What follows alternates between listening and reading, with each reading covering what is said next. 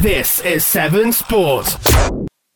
Good morning and welcome to another Buttee for Breakfast here on 7 Sport.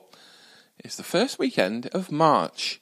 Usually be prime for an end of season push for a lot of our clubs. Not this season. This season, if you've been following what's going on or what hasn't been going on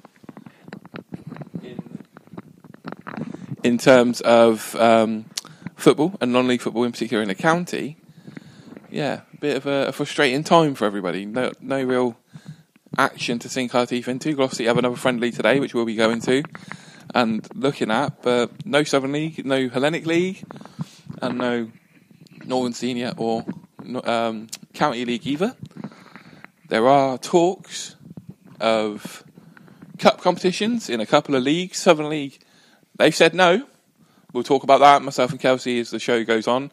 We'll talk about the Hellenic League looking at potentially running cup competitions, and we'll also look at the National League, who potentially could see a mini league go on. But first things first, welcome to the show, Kelsey the Marrier. How are you? Hello.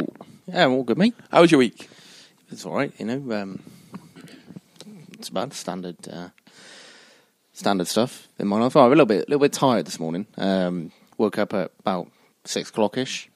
Normally absolutely fine, but obviously Ashley's birthday, my girlfriend, yesterday, so we had a bit of a Zoom call with her friends. They were having a few drinks and that, so I thought, be gracious and join in. I was in bed by 11:30, and they carried on until 1:30, 2 o'clock in the morning, so absolute joke, mate, they are. Absolute joke. As Ollie Pope is absolute joke as well, just gets out in the cricket that we're watching. Well, we were going to ask about it, obviously, in the build-up around Valentine's Day. You mentioned that Ashley's birthday was coming up, and you said last week that, a couple of presents may not have arrived, or you were umming and ahhing about what you were going to get. How did her birthday go, mate? How did it go for you? Well, in the sense of, how did I enjoy her day? Or just... I was working. Talk us through it. What presents did you get her?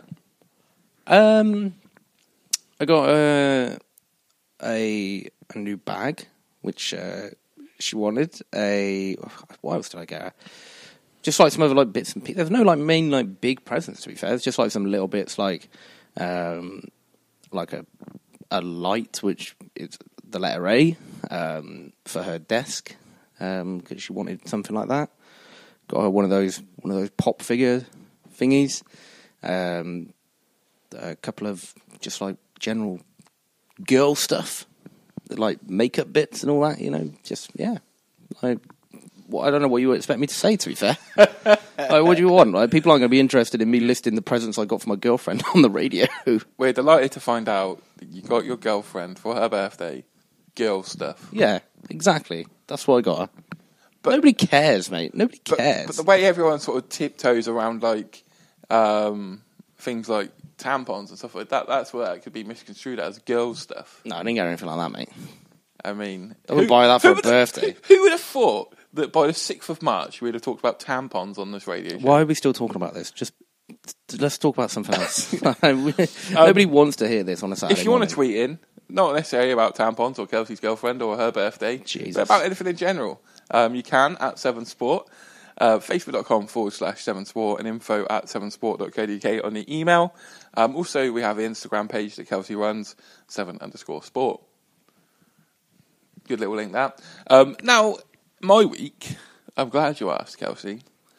You'd have noticed on the website, I am yet to do my blog post for the week. Yeah. Why? Because, I don't know, I kind of wanted something to do on Sunday, and kind of was thinking about what to actually put in it. So I'm not too sure. And it got me thinking about, someone sort of mentioned at work about regrets of you have in life and stuff. And I was thinking, what's my biggest regret? Yeah, I'll put that question to you as well, mate. What do you reckon? What would you think? I don't know, do you regret anything? You can't just ask me this at 8:10 on a Saturday morning. Yeah, but surely there's something that you not really. You think about that you regret no, potentially? Not really. I don't regret anything, mate. Do you know what I regret doing? And I thought about how I'm going to tell this story and whether you're going to appreciate it on this show. All right. So it'll take you back. It's 2008 in Reading. I'm at school. I was doing GCSE music. Despite the fact I couldn't really play any instruments. So for my coursework, I had to do singing. So you had to do a solo piece, and you had to do a duet. Oh, Jesus. Right? Now, the only other singer was this girl called Rachel, and she was like, she could have won the X Factor, like good. She'd have won Fame Academy, mate. She would have rivaled Lamar at Fame Academy. Trust me. Interestingly, I picked her to do my duet with. She didn't pick me to do her duet with. She did it with her boyfriend who played guitar. But I don't really know how it constitutes a duet because he did like backing vocals. Either way,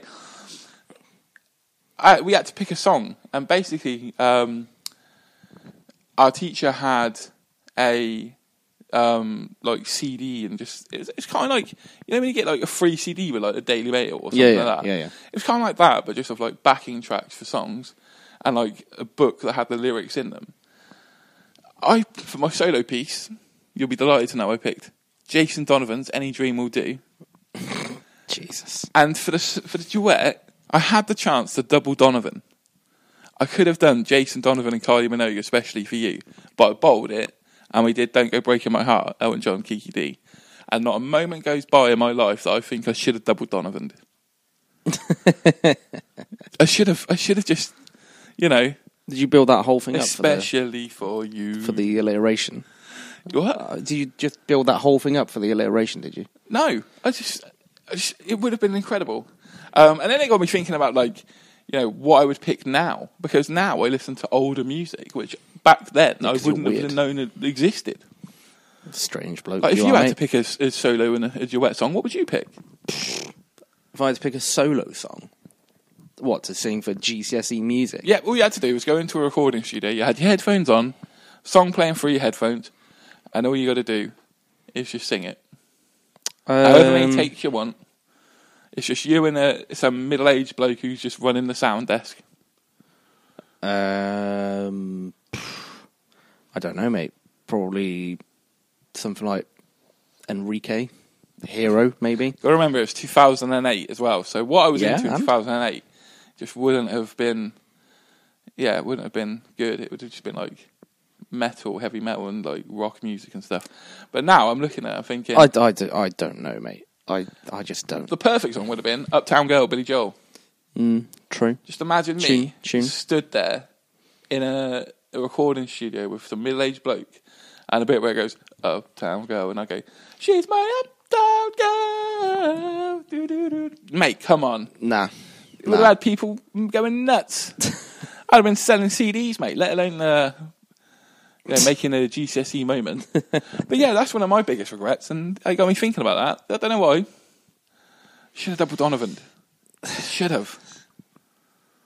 I just needed to get that off my chest. I don't know why. It was something that... Well, now you've ruined your blog post for the week, so what are you going to talk about now? More regrets. Well, I guess so. I can talk about other funny stories like that. Was that a funny story? It's not I really reckon funny. so. That's not a funny story. I reckon Ian would have liked it. I reckon Ian would have an opinion whether I should have doubled Donovan or... Yeah, but Ian's a big fan of Kylie Minogue, so you know he'll have an opinion on Jason Donovan, I'm sure. Yeah, I reckon so. You know. But anyway, coming up on the show today, we've got a couple of interviews that I've recorded last night. One is with Cheltenham Saracens manager Ryan Betteridge after a week where it was confirmed that the club would have a new development side, a new under-18 side for the next season, and he's also talking about the developments that are going on off the pitch at the club. We also spoke to Tristan Haswell, Cinderford Town centre-half, one of our 7 Sports sponsored players for last season. So I had a catch up with him about how the season went, how lockdown's going for him, and you know the future at the Causeway. And then live later on we have my little brother and Damon Highet, who has been involved with the Tipster League for a couple of years. My little brother's making his debut. Doesn't really know what he's doing, so this could be absolutely hilarious later. I don't know what to expect because he's trying to put on a persona. I mean, to be fair, mate, we've had people that haven't known what they're doing in the Tipster League before. Yeah, like you. Yeah, and like you. Yeah. So But we won it once. exactly. So, yeah, we were joint top. And if you're new to Severn Sport, the Tipster League is something that we run every Cheltenham festival. We have done for the last 4 years or so, really. Basically, this time round, there's 12 of us, local and my little brother, essentially. And all it is picking horses in the Cheltenham Festival, and there's a scoring system that Kelsey doesn't like, but it's my scoring system, so tough. And also, we then have the table at the end to see who is the Tipster League champion. The reigning champions are Joel White and Myron Turner, who are collectively known as Top Trotters, is their team name. They won it last year. And I think they're probably the bookies' favourite, would you say, Kelsey, to win it this year? I don't know, mate. Is there a favourite to win it? I mean, it's all half its luck at the end of the day, you know, because you might pick some absolute donkeys, which you have done previously. Well, no, not really. You know, it's not really a donkey if they fall. That's I wouldn't call that picking a donkey. Still minus 2 points, mate. Yeah, which is whatever. The horses failed to finish the race. You know the rules. Shambolic rules, mate. Why is that a shambles? Always have been. No, it hasn't. It's been a bit of fun, mate. Yeah. Keeps things interesting. Yeah. And we've got 2 new members joining the Tipster League this year. One, as I said, my little brother, and the other one is Jordan Cooper of Newent Town. He'll be on the show next week to talk up his chances and what he thinks that he can do going forward in the Tipster League. So he seems to know his stuff about horses. Oh, and actually, we have 3 new tipsters this year, because we also have Tom Deakin and Jake Parrott, who, you know, we had Deakin on the phone last week. He seems to know his stuff about horses. Kelsey, you're intimidated by him? He knows what he's talking about. Mate, I'm not intimidated by anyone in the Tipster League. Except Damon Highet, who's on the phone later, and you will be intimidated by him. Couldn't care less, mate. Couldn't care less about Damon Highet. Who's that? Absolutely nobody. You're going to have a lot to answer for later on, mate. A lot to answer for. Because, yeah, one of the things with the Cheltenham Festival this year is obviously with what's going on with the Gordon Elliott situation. You know, we found out yesterday that the trainer would have a year ban, suspended to 6 months, for the photo that went around last week. If you're, you know, unfamiliar with what happened, to keep it sort of brief and as nice as possible, really. Picture circulated around social media last weekend. It was last Sunday, wasn't it, Kels? About that, yeah. And it was a picture of Gordon Elliott, sat on a dead horse, and it's, you know, angered everybody. It's rightly angered everybody. It's, you know, divided opinion on what the sentence should be. It was confirmed yesterday by the Irish authorities in the horse racing world that, yeah, a year ban, suspended to 6 months. What did you make of that? So I know that you think that potentially could ruin his career. Yeah, I mean, don't know. I mean, to be fair, yesterday I kind of said as a knee-jerk reaction, like, oh, he's toast. That's it. He's done now. Well, I don't know. Having a little think about it, I don't really think he is, because he's still going to get people who will look at that and think, oh, well. Well, at the time, I think that's the worst thing about it. People will look at a photo of a horse trainer who is supposed to have the very best interests of well-being for the animals he looks after in his yard to heart, and then there's a photo of him sat on a dead horse, and then a video emerged a few days later of one of the amateur jockeys that rides for his stable jumping on a dead horse, and then you start to look at that and think, well, that's 2 instances. How many more are there? Because it's quite clearly something going on within the yard. It's, you know, one is maybe, you know, an isolated incident, but 2 from the same yard, same trainer. That's no coincidence. So part of me is just wondering, when are we going to see another photo or another video come out from Gordon Elliott's yard of either him or a jockey from his stable, or, you know, a handler or what, performing a similar sort of action. And you think, you know, there's a lot of very, very good people in horse racing, and there's obviously a few, I don't want to call them sort of like wrong uns, because that's probably the wrong term Bad to apples. use. Bad apples, Apples. mate. Yeah, there's always a few bad apples that spoil it for everyone. And I think they're going to end up tarnishing the reputation of horse racing, which obviously is such a divisive sport anyway. There's so many people who are opposed to horse racing for animal welfare groups and everything like that. And then this just gives more fuel to the fire. It just gives them more ammunition. But what you have to remember is that the horses that are bred specifically for that, they get the best food, the best sort of lifestyle, and then the best treatment whilst they're alive. And then quite clearly there is an issue there between for concerning welfare of the animal once it's passed on, which is not what you want to see for a sport that Ryan and I have a lot of connections with what we do, and we just like it as well. We've watched horse racing for God knows how many years. I mean, I've watched it growing up as a kid from sort of an early age, picking horses in the Grand National, like with my mum.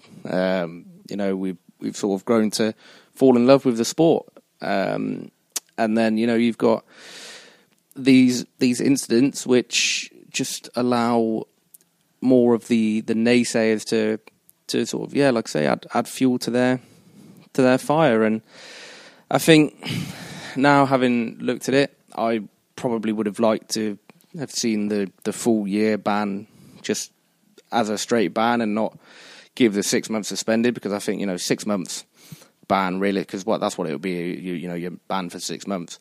I think that's just not good enough, to be fair. Well, we got to remember is that with the fact that he's licensed in Ireland, there still could be a further ban coming from the BHA. Yeah. He's currently under before Friday's announcement of the decision, the BHA had turned around and said that he was banned from any of his horses running whilst being trained by him in Britain. Obviously, with Cheltenham round the corner, we've since seen a swift action taken by certain ownerships. The Cheveley Park Stud, for example, have started to move their horses around. A couple of the independent owners have moved theirs to Noel Mead, who is an Irish trainer as well. Really the only people that are yet to make their move until this decision was Gigginstown, who's ultimately Michael O'Leary of Ryanair. So there's a few there now that you're looking at the horses and you think they're really good horses. Are they going to miss Cheltenham here? Yeah, which potentially could be one of their biggest paydays. Yeah. So that ownership's now got to make a decision in regards to what they want to do. I think time's running out. I think realistically, you're not going to miss the biggest jumps racing festival on the planet. Just for the sake of we're going to support this guy. You're not going to miss that. You need to be logical and be sensible and just move them to a different trainer. Well, I've seen talk that they're potentially under the terms of the suspension. The yard hasn't been banned.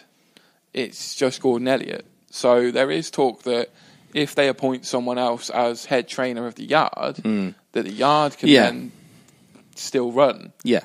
But you have to think if they did that, there's still people who are going to turn around and say, well, of course he's still going to be involved because it's his yard. So it's that's something obviously we've got to wait and see what happens. But then you need to look at the terms of the ban. Is it a blanket ban from the yard itself? Because obviously we don't really know the full details yet. We just know that he's had a ban the first 6 months, suspended with another 6. So I don't know whether they've released the full details about. I have seen it because it's also said in it that Gordon Elliott's turned around and he has agreed to the terms that he will not attend any race course or any point-to-point fixtures for the duration of the ban. Right.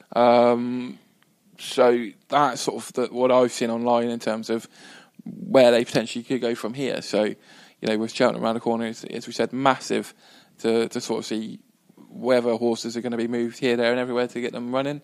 Obviously, myself, Kelsey and Damon, who we talked about before.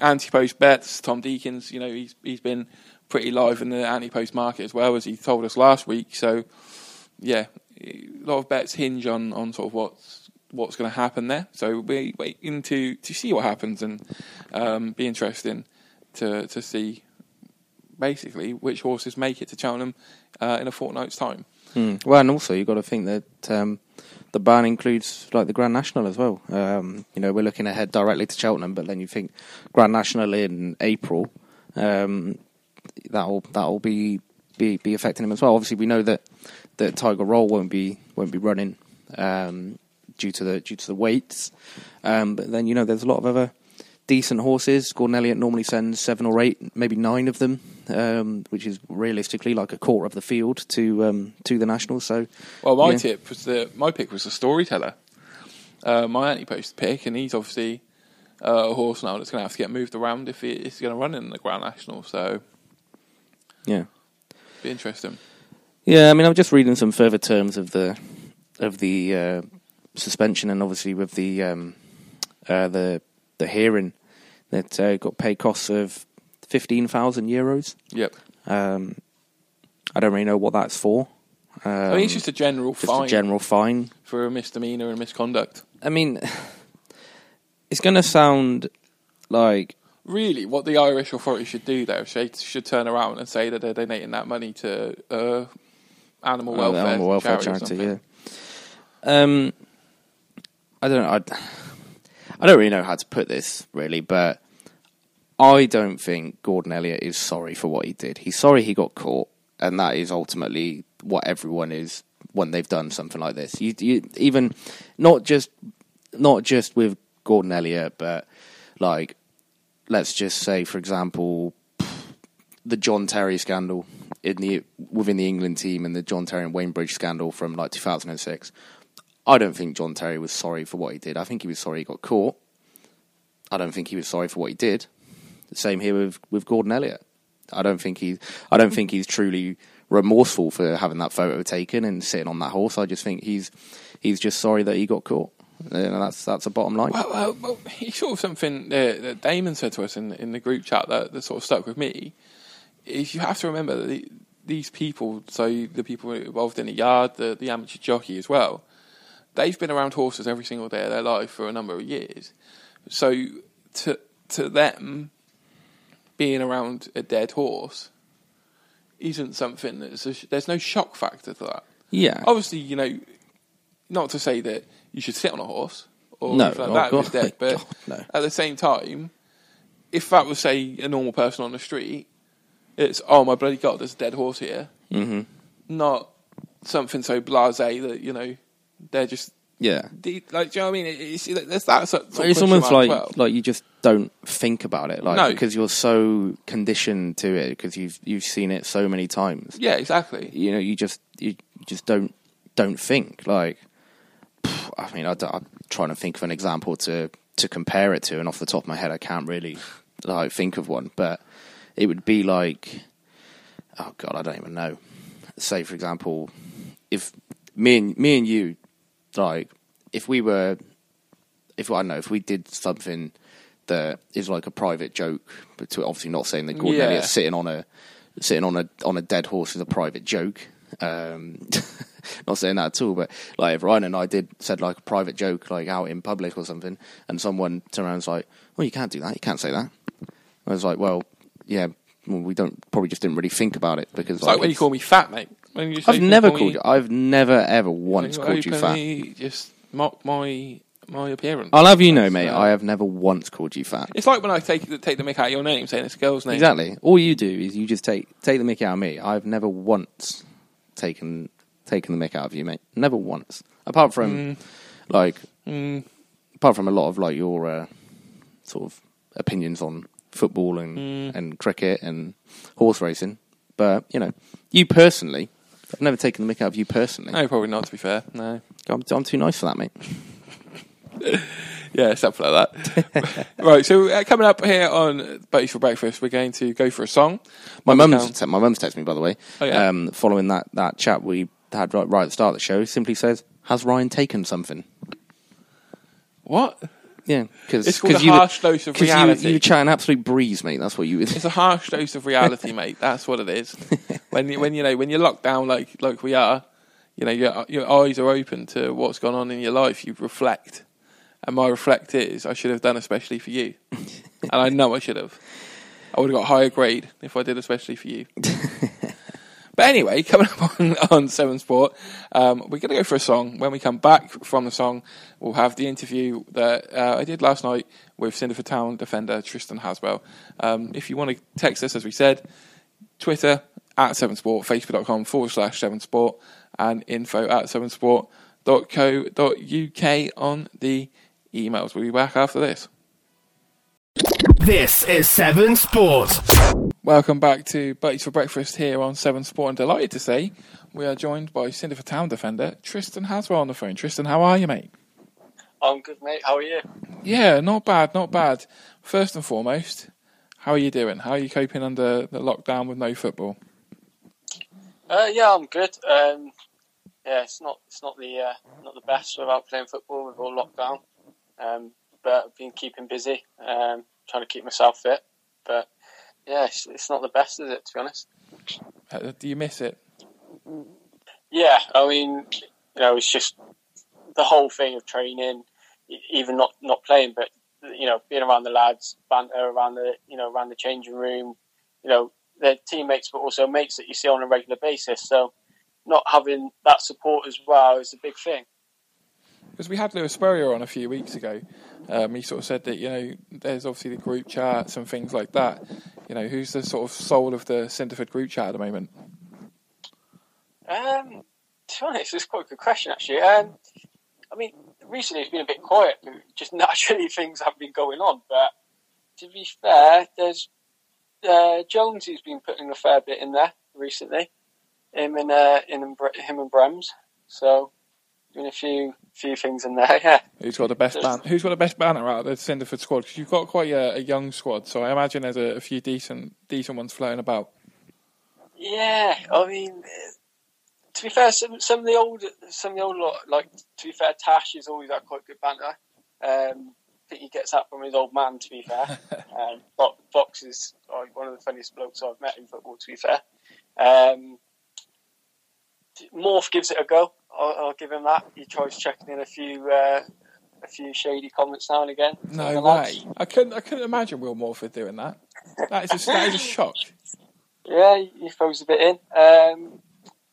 But as a whole, like, Sammy's pretty active in there. To be fair, it's quite even. Said we're all around similar ages, so we all get on pretty well. Do you think that's sort of benefited you guys on the pitch? Obviously, it's a new squad that Steve has put together when he joined the Causeway. Obviously brought you with him from Cleve. It's a squad that he put together at the start of the season, and it was all new to you. Has that benefited you guys because you are of similar sort of age and everything like that? Yeah, I think it has. I mean, sometimes from the outside, you were looking at it, you were thinking all these players that have left Cinderford, is it a place to go to? But in all fairness, I think it was good. It was a fresh start. Obviously, players had moved on before, likes of myself and Fogues had joined.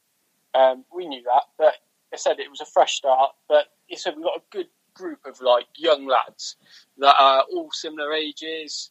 A lot of us have played together as well, to be honest, over the years. It's actually one of the best sort of dressing rooms I've been in terms of togetherness. There doesn't seem to be many people in the change room that are, got a bit of an ego or whatever. It's very a level playing field across that sense. And, I think it's a shame the season finished when it was, because I think we were really starting to get going then. Yeah, because I was going to say, sort of, we've had chats before in sort of previous interviews and posts that we've done about yourself. Southern League was something that you were targeting. When you had the season you did at Bishop's Cleeve, where you ended up playing a lot of games, particularly at centre half under different sort of partnerships, wore the captain's armband on a number of occasions as well. It was no surprise to myself and Kelsey that you did end up moving to Cinderford with Sooty. You mentioned you were just starting to click and find your rhythm. That first few games, it was kind of hot and cold, wasn't it? There was a few good performances and good wins, and then there was disappointments as well. In particular, if I remember rightly, the Saracens away trip, for example, was a bit of a sloppy one. Did you necessarily find it a bit tough as a team to gel, or what would have caused that? No, I mean, to be fair, the first few games, I think we won our opening 3 games, including the FA Cup. Yep. And we looked good. I think what killed us, to be honest, was injuries. Key players at the same time. I think it would be different if we had 1 or 2 of the injuries we did, spread out. But at one point, you had key players that had 7 league experience all out at the same time. It was a bit of a shame in that sense, because you got injured and Ash Davis got injured, and at one point it was question marks. We were on our way to Cinderford, and we had no idea who was going to play centre half that night. Yeah, I mean, I think at one point in time there was myself, Ash, Sammy was out injured, and Kieran Alder was out injured as well. Said we were quite light for numbers at the back anyway. I knew that was like at the start that I could always fill in at centre half, but it was a shame that Tash was injured at the same time as what I was, and vice versa, because I guess I was sort of the cover on that sense. But it was one of those where it was just frustrating, because especially when you talk about that Siren game, because I don't think we gave a true reflection to what we really were. I thought we were very poor that day. I'd agree with that. I think previous games before that we were much better. I mean, even though Lewis probably don't want me saying it, but I mean that own goal, that just sort of summed up the game. It was a bit of a nightmare in respect. And we mentioned and sort of alluded to it as well that you had that season at Bishop's Cleeve under Steve, and then you made that move with him. How big of a role has he played in your development over the last couple of years and return from injury? Sorry. Yeah, I mean, I get on with it. I think the one thing I've learned over playing football and men's football is the fact that you've got to have a manager that backs you, that supports you. It makes it very difficult. I've played under some managers that made it very difficult to enjoy my football. The one thing that when I've played under Certs is that I've always enjoyed my football, which is half the battle, really. I think when you're enjoying it, I think that's when you play your best sort of football. But I said, talking about this season, I come back from my ACL injury. My main aim was to play as much football as possible and to stay injury free. And that year, on a personal level, was what I wanted. I thought, I could have done better on certain respect, but I knew I had a lot more to give. But I knew it took time. I've been out for over, I think it was close to sort of 16 months from when I'd done my injury to when I started coming back to play my first game. So I knew it wasn't going to be, an easy route back, but it was one that I was happy with on a personal level, because I said, played plenty of games, and I said, playing centre half probably helped me. I think sometimes the strain on your body is less at centre half in terms of maybe getting the yard of pace back and stuff like that from injury. I mean, I've played there before in the past, so it didn't bother me. But naturally, I do think I prefer it at left back. And obviously, when you joined Cinderford, it was just after Sam Tyrrell had left. Now, he was the player that we picked to sponsor at Cinderford. So as soon as he left, straight away I was on the blower to Stuart Tate, and I said, we'll take Tristan Haswell, please. That'll be our man. Over the years, we've seen on social media in particular, support from the family when we've mentioned yourself and Joey. How does it feel to have been, one of the 7 sport players that we were back in for the season? Yeah, I was delighted, to be fair. I thank yourselves for that, and repay it a bit considering the season's ended. Coming on here, so. Well, I mean, we're eyeing you up. We're eyeing you up for next year already. Kelsey doesn't know it, but I'm telling him. We're eyeing you up. Oh, that'd be brilliant. I couldn't get you on without talking to you about two men. First one we mentioned there was young Joey, your brother. Yeah. He's coming through at Long Levens. We saw him at Glossy under-18s as well. He's absolutely balmy as well. Just throwing it out there, he is. What was he like as a brother growing up? Because he just seems to be. Yeah, I don't really know how to describe him. He's an enigma. That's what he is. He certainly is. I mean, he's unique, to say that, to be polite. I mean, I'm fair play to him. He is his own person. The one thing he isn't a sheep. No. He does sort of what he wants, sort of when he wants, which is, I think, is good. He's a confident lad for his age. I said he's at Long Levens. I think it's a good environment for him to learn. And I think he's next season will probably be a big year for him in a sense of like pushing on. I think he's What do you think he could achieve in his career? I mean, I think the thing is with Joe, what people don't realise is that he done his ACL when he was 13, 14. Be honest, did not know that. Did not know that at all. Yeah, he was, real as a young kid. He was captain of Gloucester Primary Schools, and in his third game, he done his ACL. So he had a big setback at quite a young age, which was very rare.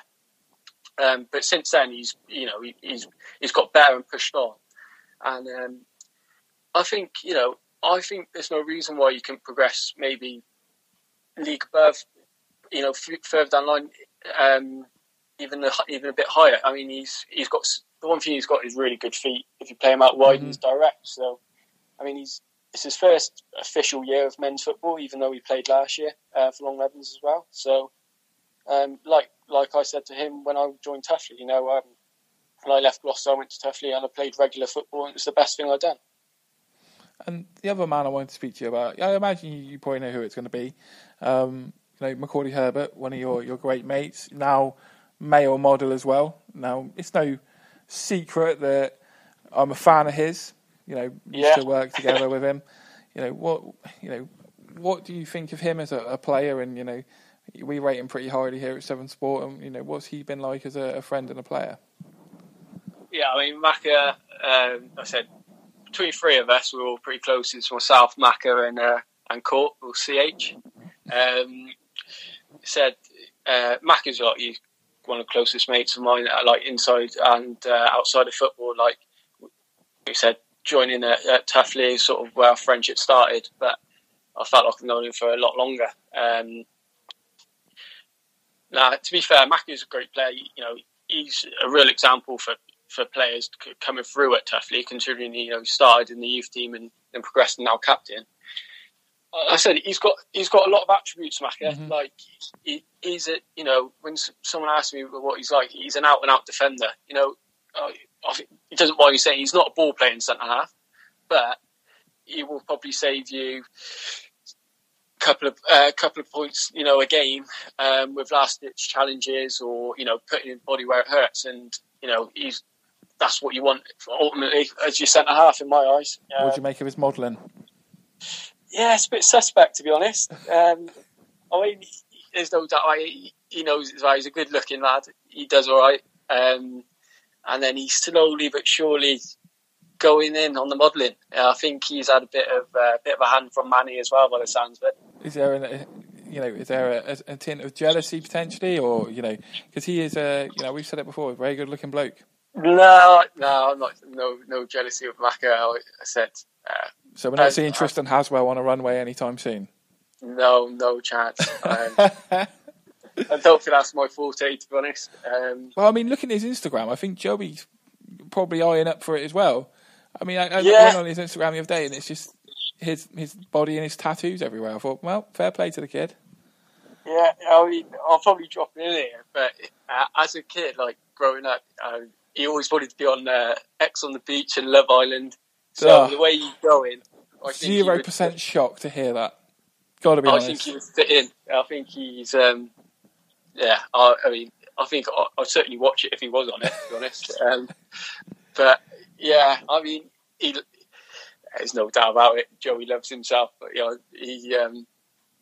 he does all right as well. I will put that in there. But I said, between two of them, I would be surprised if you did see Joey doing some sort of modelling in the future, maybe. What are your plans today, mate? Not a lot, to be honest. I've actually got a viewing on a possible flat over in Cheltenham this afternoon. So that's what my afternoon will be. We've been just viewing a property over in Cheltenham. Well, perfect, mate. Thanks very much for joining us, and good luck with the flat viewing. Yeah, cheers for that. For the best sports coverage in the West, visit severnsport.co.uk. And we're back after a lovely interview there with Tristan Haswell. A bit later than planned. For some reason, it didn't upload correctly on the iPad. It came up saying it was 0 minutes long, so you just had to go to a Lighthouse Family interlude of Ocean Drive, and we were there with Tristan Haswell. But, exciting for the Haswell family. Tristan saying there that, it should be a big season next season for him and Joe, who's obviously playing at Long Levens there, Kels. Yeah, I mean, I didn't listen to the interview, but I'm sure it was insightful. It's always good to speak to Tristan and chat about Cinderford and Stephen Cleal. Obviously, the Cleals get mentioned pretty much every week. Obviously, Stephen and Patrick, they always get one. And talking about Joey, he's a good player, got a good future out of him. He's been around the local scene for a few years now, really, isn't it? Yeah. Well, we saw him that day at Gloucester under 18s. Yeah, exactly. I said to Tristan there about when he scored a hat trick against Slimbridge in that FA Youth Cup game. And well, I mean, even Tristan's been around for ages. For Gloucester and then Tuffley, obviously Bishop's Cleeve and now Cinderford. So he's really developed as a good young player. Still think he's 23, 24, a couple of years younger than me, I think. He's got a lot about him. He's just been really unlucky with injuries. I'm delighted that he wasn't having any of Macaulay the model either. Delighted with that. Not many people are, mate, to be fair, but from previous people we've spoken to on this show. He's living up to his potential. But, You scouted him first, didn't you? As a model. Yeah, I mean, I hyped him up, mate. The hype man. Yeah, sure. I am the best hype man in the business. You need anything hyping up, let me know. And we'll do it. We've got Ryan Betteridge coming up with the chat that we had with him in a little while. I've had the text message, though. Right. My little brother is awake. That's good to know. He's ready to go. He set his alarm purposely to make sure he's awake for us. And him and Damon Highet will be on in a little while. Kelsey, you ready for this chat? Your little brother's never up before 9 o'clock on a Saturday? No. Oh, what? What a life. What a life that must be, mate, honestly. Lives at home still. Living the life of Riley, your brother is, mate. Unbelievable. That should be his nickname on the Tipster League, Life of Riley. It's Moneyman Ash. And he'll tell you why it's Moneyman Ash as well when he comes on. Moneyman, something I'm not going to say on the radio, mate. More like... Yeah. Hey, you need to tone down the language, mate. I've already told him that if he swears, I'm going to be in for him. So, just like that, mate, if you swear, I'll be fuming with you. I'm not going to swear on the radio. I don't play for Long Levens. That's a good reason why you don't play for Long Levens. We saw you playing that charity game, mate. you were first game of 11 aside I played in 10 years. I think that was something like that. more up for the 5-side, 6-side, and that for me. You're more for the futsal shorter games. You're a little more technique and skillful flair player. That's it, mate. I normally sit sort of at the back so I can see the whole field. Not the fact that I just can't be bothered to run up front. I've always been a centre half. Always. Yeah. No, that's what I normally do, mate. Believe it or not, at one point I played right back. That would have been my favourite position. I remember playing a friendly for the school team. I played at right back. Man of my size, playing at right back. Couldn't, switch me back to centre half. That was all I had to do. Just maintain a line, get yourself in the way. And block everything. Mm-hmm. I was like John Terry, mate, throwing myself at everything. Body on the line. Throwing. At one point, actually, at school, where I was the only player that would head the ball. Everyone else was just fearful to head it for some reason. They want to mess it up their school. Ban that soon, mate. That'll be banned soon. No, this was a lunchtime football, let alone anything else. People just I know. wouldn't header the ball. Cross comes in, I'm flying in with that header, mate. Like Edison come out, just chucking myself at it. The clip of Eric Boyd. I don't know if this was the same at your school, but in my primary school, not so much secondary school, but in my primary school, they you had to get your football signed off by one of the teachers as you're allowed to actually play with it. No, because if it was like a softball, if it was like a leather one, no. You could have those like floater ones, the shoot ones, the red and black ones or whatever. But anything sort of like remotely resembling an actual football, no chance. Absolutely no chance. Our primary school, we could only have the sponge balls. Okay. We were a bit of a step up from sponge, Yeah, but our playground wasn't that big, really, so that's probably why. Yeah, we had quite a big playground. But secondary school, anything goes, man. Yeah, Anything goes. I remember once we had the Champions League final ball. Like that was when it was good days. When someone would bring in the World Cup ball, or we something had like that. because I bought it in actually. It was the Nike Total 90 ball with the red rings. Nice. The red rings. Yeah. We felt intercontinental. Yeah, very nice. If it was the blue rings, we were Premier League, but red intercontinental team, mate. Nice ball that was. Yeah, but yeah, some decent. You had the yellow one on that ball was nice as well. Yeah, the yellow and blue. I'm trying to think what would have been the most common ball. I think it was just the standard Premier League ball at the time. Probably like one of those miters, Oh, they were the dream. They were the PE balls, mate. But enough about Bishop's Cleeve, anyway. We're talking about footballs. when it was PE, mate, the mitre balls came out, and then you knew live and kicking going in the background. I was ready, mate. I was prime 1994, Andrake and Chelsea just ready. You'd always have. I remember actually there was one moment in, I think it was like junior school or secondary school, where I'd just got a new pair of like Total 90 boots, like the gold ones, and I was like, gold boots. You think, wow, Sean O'Connor. I know. I was like, I really want to play in these like all the time, even at school on the on the field.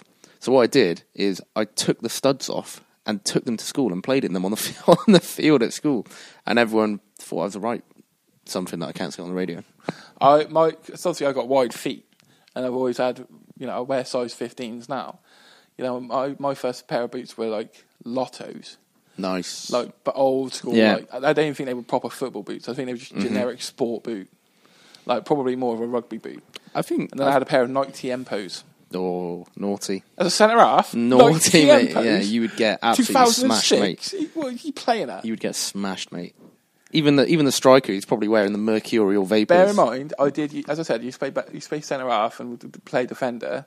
I even had the white David Beckham Adidas ones with the red cross on it. They were... As a defender... Yeah, but they were class, mate. Who do I think I am? Sam Hill? If you had those, you had a whip on you, 100%. You could ping a ball. My mate Dale, I used to just nickname him Nanny, because he used to just come in... Or Luis. Yeah, Nanny used to play for United, obviously. Yeah. Dale's a United fan. And he always used to have the brightest boots ever. I remember we went and played football, and he came with these brand new orange boots, and I was like, mate, that just makes me want to kick you. But you couldn't get anywhere near him. So it was decent, but that is we're talking about reminiscing the past here. Talked a big boot game, and obviously backed it up. So we do like we do like boot watching. We haven't really had a chance to do it too often. Yeah, that's true. But nowadays players are resorting back to the jet black boots, which is good. I think the ones I've got, which are still at my parents' house, actually, just jet black Sondicos, I think. Sondico? Yeah. Sondico. Same thing. Same thing, mate. Jesus. Right, so we're going to go for a song, and then we'll have Ryan Betteridge's interview, and then when we're back, some Tipster League chat with Damon Highet and Money Man Ash, my little brother. Can't wait. Cannot wait to see what happens. But this is 7 Sport. This is 7 Sport. And you're back on 7 Sport for Buttee's for breakfast this Saturday morning. And I'm delighted to say that we're joined on the phone by Ryan Betteridge of Cheltenham Saracens. Good morning to you, Ryan. How are you? Very well, thanks. How are you? Yeah, all good. First and foremost, how's it going for you in lockdown? Obviously, the third lockdown now has been a bit trickier for everybody. How are you coping? Yeah, it's strange times for everyone, isn't it? mean, unfortunately for myself, I got me redundant from a job back in October. But on the flip side of that, I've had my own sort of business, which has slowly been growing over the last couple of years. So I've been able to throw myself into that. And as a result, I've had a bit of time on my hands to grow that. So yeah, it's been strange, but it's been good in a way. So you almost benefited just by being able to keep a little bit busy without football to take your time up. Yeah, definitely. It's really, like I say, with nothing else to focus on, I've been able to sort of focus on that, and it's even not the football as a sort of distraction. So it has been sort of pretty full on, sort of trying to grow the business, and it's been going okay. So I mean, I'm lucky, I suppose, that I've had that to fall back on. Sort of my wife and the daughter both work in healthcare, so they've been sort of up to their elbows in all this sort of the last past year. So I suppose I'm the fortunate one in a silly sort of way. And how much are you missing the football at the minute? Yeah, definitely. I mean, it's I think everyone is. At the same time, it's understandable that I think it's things happen for the right reason. I don't think it's right that we should be thinking or playing football when times are like they are. But absolutely chomping at the bit to get back into it. We've sort of cranked up our sort of meetings, our WhatsApp messages, and our sort of things that we've been discussing about when we do restart. And I think the focus has really sort of shifted on now sort of to next season. I mean, whatever we can get now is a bonus, I think, sort of April and May, but our sort of focus has really sort of shifted onto sort of next season and beyond now. So, yeah, just like I said, just chomping at the bit to get going again. It's just, it's lights at the end of the tunnel, isn't it? I think it's not too far away. Can't wait to get going, really. Because obviously one of the sort of announcements that's come out in the last sort of 10 days or so is that, if the restrictions can be lifted in April and May time, the Hellenic League are looking to, run a couple of competitions. Obviously, it would replace the rest of the season.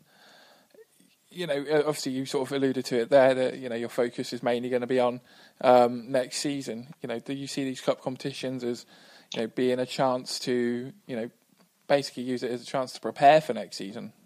Yeah, possibly. I think it's going to depend. I think it's going to be different for every single club. I think each club's going to have a different set of circumstances. I think if you talk to every single player, I think every player, like I said, I think they will absolutely chomping at the bit to get playing and what have you. I think with things like this, we haven't really seen the detail of what they're proposing yet. I know sort of you alluded to it in the week that the Hellenic League clubs have been sort of sent something by the league. But until we know the detail, so straight away from you take away the sort of playing and managing side of it, you think of the club side of it. If you're not allowed, I think you're allowed fans in potentially, but there's still the issue around refreshments and things like that, and that's where you make your money on a match day. And if we're going to be playing for sort of 3 officials or things like that, that's got to all be taken into account, really. No, yeah, definitely. I mean, in terms of the potential, I mean, like I said, you potentially could be using it to look at things for next season, but again, it depends on, there's always the player merry-go-round come the summer, isn't there? So, I mean, not that we are hoping to sort of lose any of our,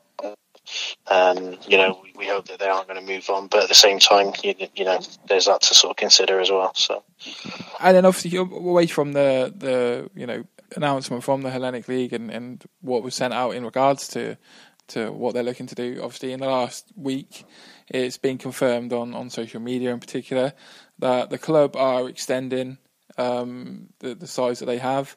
A development side in the Hellenic Div 2, plans for an under-18 side as well. How long in the pipeline has this been? Is it obviously you mentioned earlier that you've increased your frequency of meetings and communications between yourselves as a club. Has this been an idea that has been floating around for a while? Yeah, definitely. I mean, it's something. To be honest with you, if you go back sort of 10 years or so ago, we had a reserve stroke development side, we had an under-18 side, we had a thriving youth section. The club club went through the doldrums a little bit, probably 4 or 5 years ago, and the side slowly fell away, and things sort of behind the scenes sort of meant that, I mean, really, I think we only ended up with 2 senior sides, if maybe 3 at the most, sort of thing. But it's something, obviously I've been back involved now sort of 4.5 years, and it's something that over the last couple of years I personally have been pushing for, because every year you're looking to refresh your squad, you're looking to add players, but you can only go to, there's only so many times you can go to the well, sort of thing, and without producing your own players, it makes that sort of a lot more difficult. So for me, if we want to grow as a club, which we do, and we want to sort of get back to where we were and actually be bigger and better than what we were, it's absolutely essential that you can sort of, produce your own players, if you like, and provide sort of young local players with a pathway, with an opportunity to play sort of decent senior football.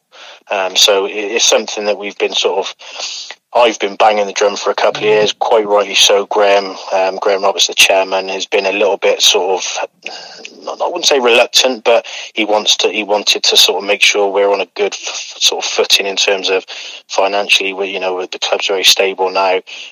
We've got a lot of other things happening in the pipeline off the pitch, so it's just now is the right time to sort of make that step. And so it's a good thing. It's a good thing. It's something that we need, and it's sort of now the sort of next step of sort of growing the football side of it, and which will go hand in hand with growing off the pitch, which there's quite a few things going on behind the scenes, which are very positive things for the club moving forward.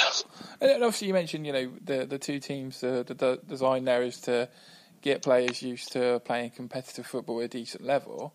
In particular the Hellenic Div 2, and obviously with the inclusion of the Cheltenham Youth Floodlit League, you're seeing sides playing against local rivals.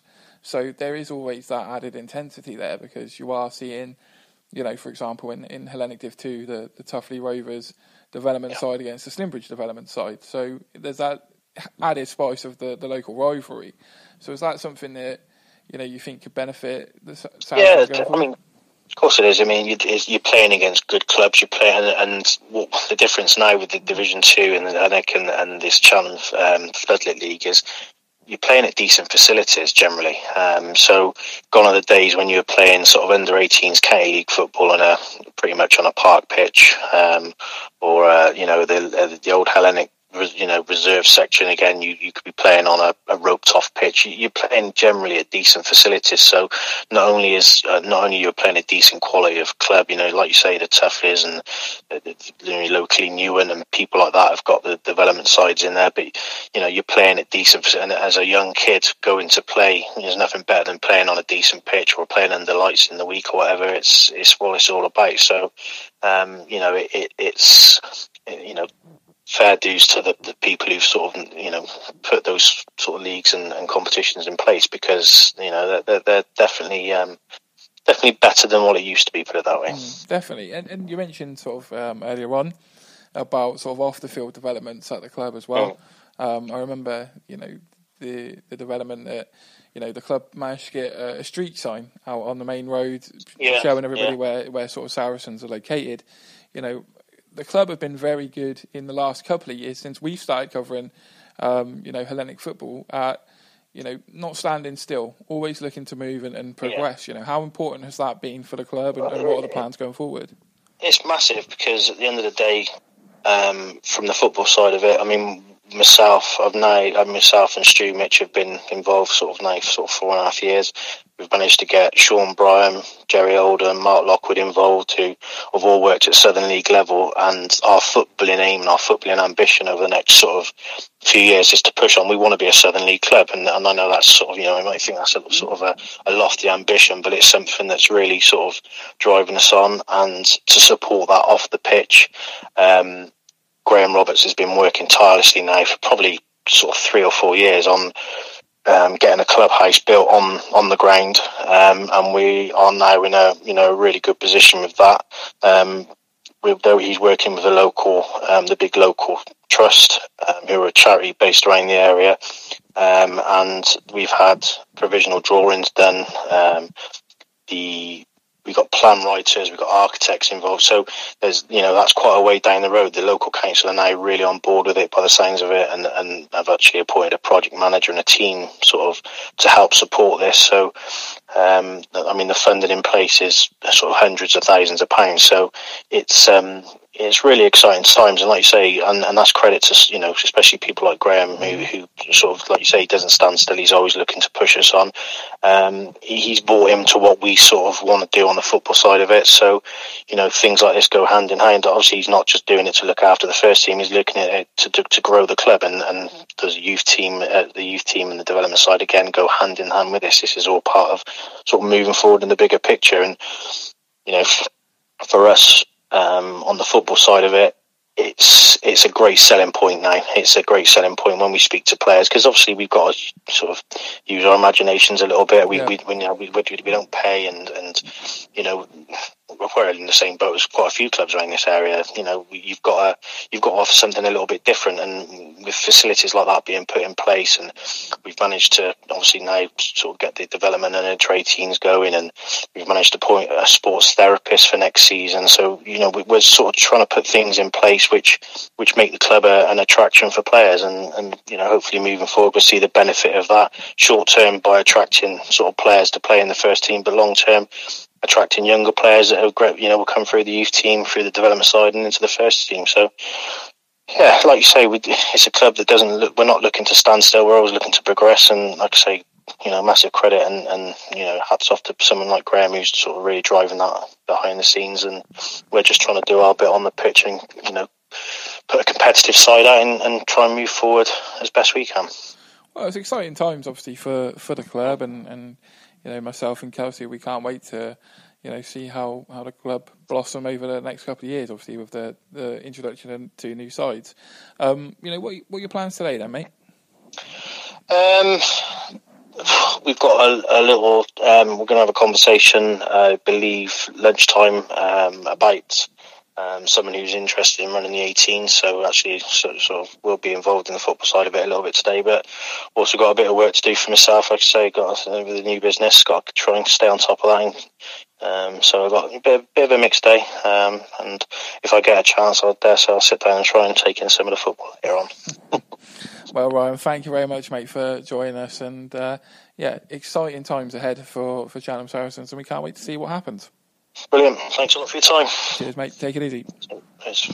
For the best sports coverage in the West, visit 7sport.co.uk. We're back on 7 Sport with the final 10-15 minutes or so of Buttee's for Breakfast, and delighted to say that on the phone we have Tipster League veteran, the Sweet Prince Damon Highet, and making his first appearance in the Tipster League, it's Money Man Ash, my little brother Ashley. How are you, boys? You all right?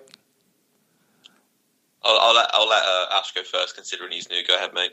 I was going to say, I was going to let you go first. Hello. Right. Let's get to it. Like, obviously, we know Damon's, flex when it comes to the Tipster League and his record. But straight away, we're going to come to you, Ash. I asked you for your Gold Cup anti-post tip, and you've said, I want you to not let me down here. Have you looked? What do you think? What have you looked at? I've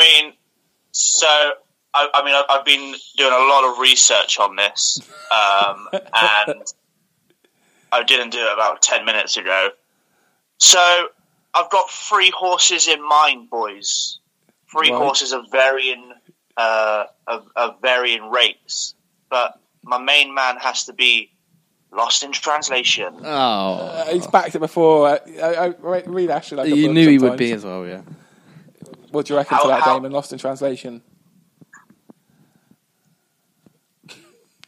Silence, mate. Speechless. Yeah, silence speaks volumes there, Ash, I think. Well, so you have backed Lost in Translation before, and you're a man who, backs horses based on name and colour of their attire. Why are you sticking with Lost in Translation when he's let you down a couple of times? So pretty much, I came across the name and thought, wow, that sounds really nice, and completely forgot that I have backed this horse a few times before. So it looked familiar to me, and now you've reminded me as to why it does. Ash literally ran like 2 weeks ago. Oh wow! And you had it 2 weeks ago. It should do well. But that's not the only horse. That's not the only horse I've written down. That's on me. Who else you got? So, if Lost in Translation doesn't do well, I think it would be very vindicating if Vindication won. Vindication, who is also registered for the Staters on the Thursday and is probably likely to go in the Staters over the Gold Cup. But you never know. It could change in the week. I'm on Vindication, Ash. Don't worry. Kelsey's back Vindication, mate. So there's that pressure that you could get let down because Kelsey's also won that horse. He's my outsider. Kelsey, he probably won't go in the Gold Cup. Kelsey, who famously put £50 on a horse and lost. More money than I've spent on a horse. Most money I've spent was £25. A lot of money. Who's the third one, Ash? Who's the third one you're looking at? The third one is just something really simplistic, nice snappy little name, Kenboy. Oh, I'm on. Why? I've got an anti-post bet on Kenboy. Oh, why are you jinxing me like this, Ash? Bringing your Lost in Translation bad luck to us. It's the rub of a dream, my friend. Rub of a dream. So obviously, Ash, you're called Money Man Ash. Yep. Explain to everybody why you're called Money Man Ash. I got lucky on one bet and thought, you know what, it'd be funny if I called myself Money Man Ash and portrayed this persona of someone who makes bank from these races. It's hit and miss. I'm a 50-50 kind of guy, but you take that in betting sometimes. You can't win all the time. Damon, would you agree with that? You can't win all the time? I would agree with that. You can't win all the time. However, obviously, for people that don't know, we've got a Facebook Messenger group that Ashley's recently joined between myself, you and Kelsey. And it wouldn't appear that Ashley does lose, actually, to be honest with you. But I don't know whether he's just hiding his losers and only showing us his winners. But he does all right, yeah, I will say that. I mean, obviously, listening to him, about his preparation for his Gold Cup selections and what he's chosen, I'm not so concerned anymore that he'll probably do much more winning. But I was beginning to become a little bit concerned. What would you give Ashley in terms of, tips and guidance for the Tipster League? What do you think he should be doing? What's his mindset going into it? Like, help him out here. Yeah. So I mean, after the first day, it becomes a little bit more of a tactical thing. You can see who's out in front. He's going to have an idea probably of what maybe you and Kelsey go for, maybe what even I will choose, or maybe what the most likely selections will be from the other people in the league based on who follows the favourite, these sorts of things. But you want to look at how you gain points and what's the best likelihood of you gaining a steady amount of points, basically, I would say. I don't necessarily know the rules are going to be exactly the same as they've been the past year, so I don't have maybe some... Hey? Pretty much the same. Yeah, so essentially, you each way selection, you would probably want that to be the strongest selection, to be honest with you, because at least if you think that, all right, that doesn't win, it's probably got a good chance of getting place, then you're going to secure yourself a point more than likely. Whereas you don't want to really pick a big price selection for your each way because it's got a bit of a better chance of not making the frame. However, obviously, if it does go well and it wins, then you're laughing anyway, and you've got your win on there. So that's my friendly piece of advice for your brother. I was going to come on here and be a bit less friendly, but I think he needs all the help he can get, to be honest. And Ashley, out of me, Damon and Kelsey, if you could pick one of us that you want to beat the most, who would it be and why is it Kelsey? To be perfectly honest with you, I'd love to beat all three of you. That wasn't the question I asked, Ash. You have to stick to the question. You have to name one of us. Well, I mean, I've beaten you in many things in life, Ryan, so I don't need to beat you again. This is not how I... Unreal, mate. Unreal. You have not beaten me in loads of things. What are you even talking about? I mean, between Kelsey or Damon... You haven't even addressed the point I've just said there. You have not beaten me in a lot of things in life. What are you talking about? I mean, it's neither here nor there, to be honest with you. You're coming on my radio show lying. That's what you're doing. I definitely remember things differently to you, Ben, from the sounds of it, but hey-ho. Oh, mate. I'm showing no mercy here this week. I'm up for it now. You're having it. Bear in mind, Ash, we've discussed that you don't really get up too early Your selections have to be with me by 9 o'clock, mate. You know, I know you're a working man still, but don't do a Kelsey because there's going to be, you know, Kelsey. Usually I give everyone one free time of being late. But other than that, it's then editor's choice and 100 to 1 shots are getting picked. So if you start doing that, mate, I'm going to be quick. Going to be quick to you know, bringing that out on you. I'm not taking it easy on you, Ash. To be fair, it's a bit naive of you, Ashley, not to have booked the week off. I mean, we roll with the punches here, guys. I like my chances. You're working at home anyway. He's working at home anyway. You can have the telly on watching it. So I mean, I start work at 9, so I mean there is really no excuse on my behalf. Exactly. I mean, you get some eager people like Damon who are so clued up on what he's going to do. I get his selections the night before. Just throwing that out there. Usually. Why am I not surprised by that? Yeah. Usually. Well, you've got to remember here, I'm juggling a household, so sometimes I'll get them there, maybe in the morning the next day, but usually before, you know, got to make sure that Ryan's prepared so he can do it. It's very rare I have to remind Damon to send them to me. I remember being at work once, and I was on my break, and I just spotted in the chat Ryan was giving Kelsey stick because Kelsey had just basically not done anything until 9:30, and he said, "You're going to get the editor's picks," and Kelsey started what I could only describe as crying, but on Facebook Messenger about how it was he was being unfairly treated because he had work to do whilst we were sat at work. Do you know what I mean? It's just like, I don't remember those excuses, to be fair. I remember that time because the day before, Kelsey picked absolute trash horses, scored no points, and I did an editor's pick and picked them 2 winners. So, you know, sometimes it goes for you to have a superior picker.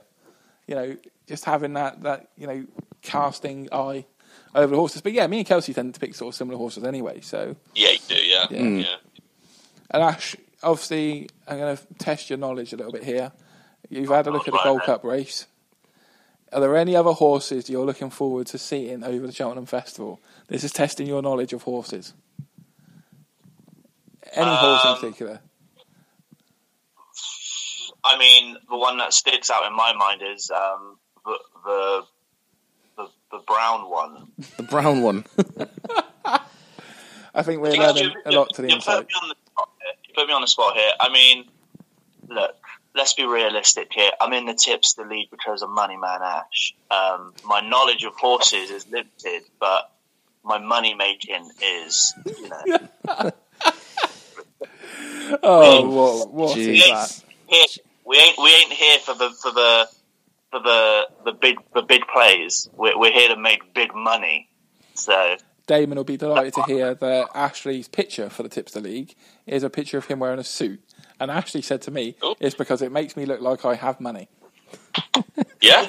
I mean, you carry the persona well, Ash. We just need to see you deliver. We're trying to make money for the Seven Sport listeners, you got to remember. This is why we're making, putting in the time to make suggestions of what might win. Rather than just going, that horse that's going to turn up at the festival in that race, it's not really going to do much for the listeners, is it, Ash?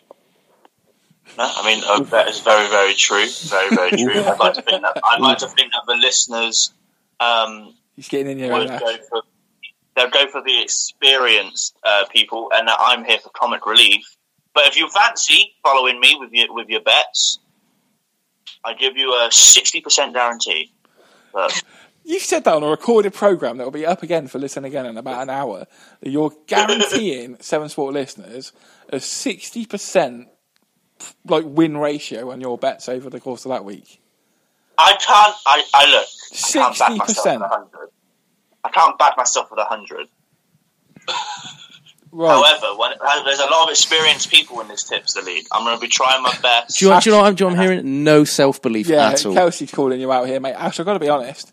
You clearly are a man who hasn't followed the Tipster League before, because if I told you that over the course of last year you pick it's 3 races a day, so what's that? That's 12 and including the Gold Cup. That's 13 races you're picking winners in.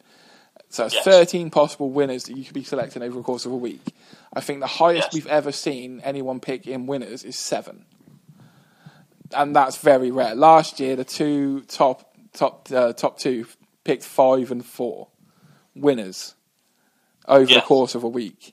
and you're coming on this show Saying he's going to set records, saying that you're going to get a 60%. 60%.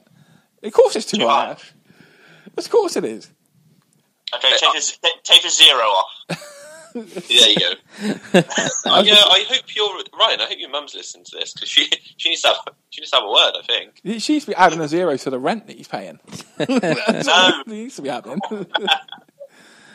But in all seriousness, this year I'm going to reveal it now because Kelsey doesn't even know this.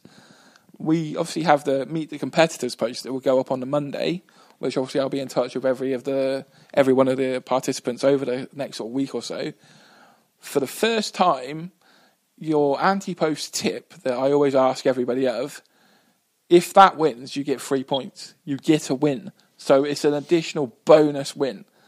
So, think smart, Ash, because, your anti-post tip can come in any race.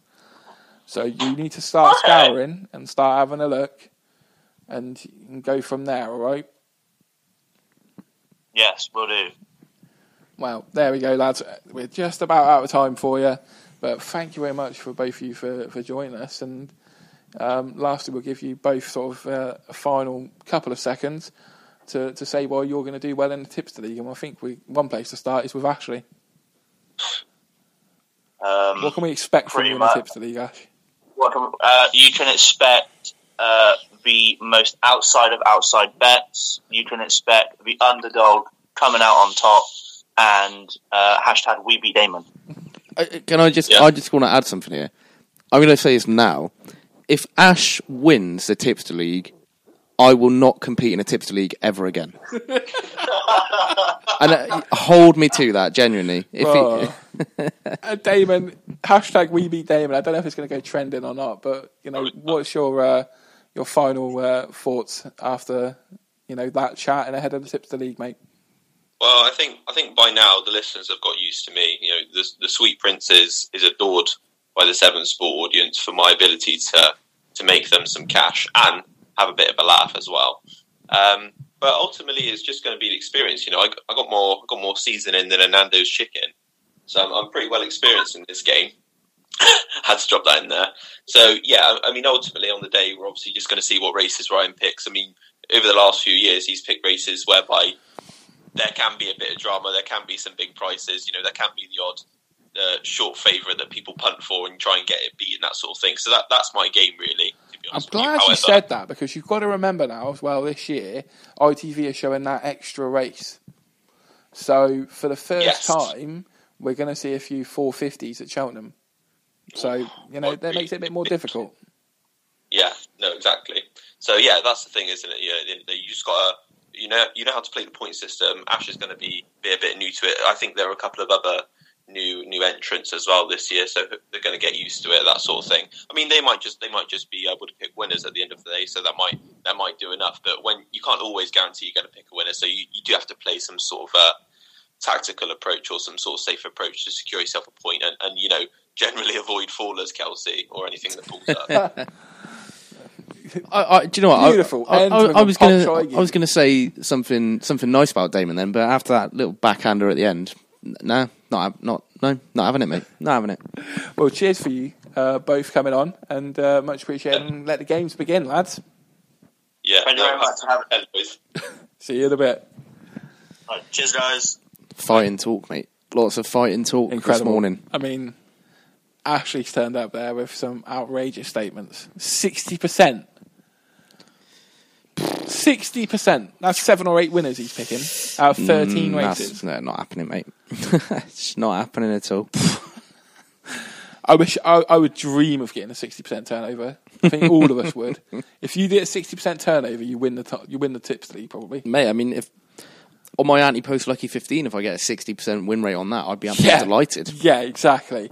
But Tipster League for the Cheltenham Festival. We'll be looking ahead to it again next week when we should have Jordan Cooper on the phone and probably looking at getting Colin Gay and Joel White probably. That would be a good fireworks ender. It's like, in WWE when you have like the Raw before the pay-per-view and it ends with the two heavyweights scrapping and the whole locker room has to come out and sort of separate them. That's what it's going to be like. That is what the Tipster League does to people. brings out the fighting spirit. And that's the perfect way to end it. England have just lost another wicket as well. Cricket is still going on. England have now gone 70 consecutive partnerships without a 50. Which is incredible. There you go. But today we're going to be at Gloucester City versus Oxford City in the training friendly that they've got at Meadow Park today. It looks like it's going to be a bit of a windy and chilly one. So we'll be there just to watch that and obviously do a couple of interviews as well. Check back on 7sport.co.uk throughout the rest of the week for more updates as we learn more about what each league is going to do in the coming months once restrictions allow us to. And then, looking ahead more to the Tipster League. This has been Buttee for Breakfast, and thank you very much for listening. For the best sports coverage in the West, visit 7sport.co.uk.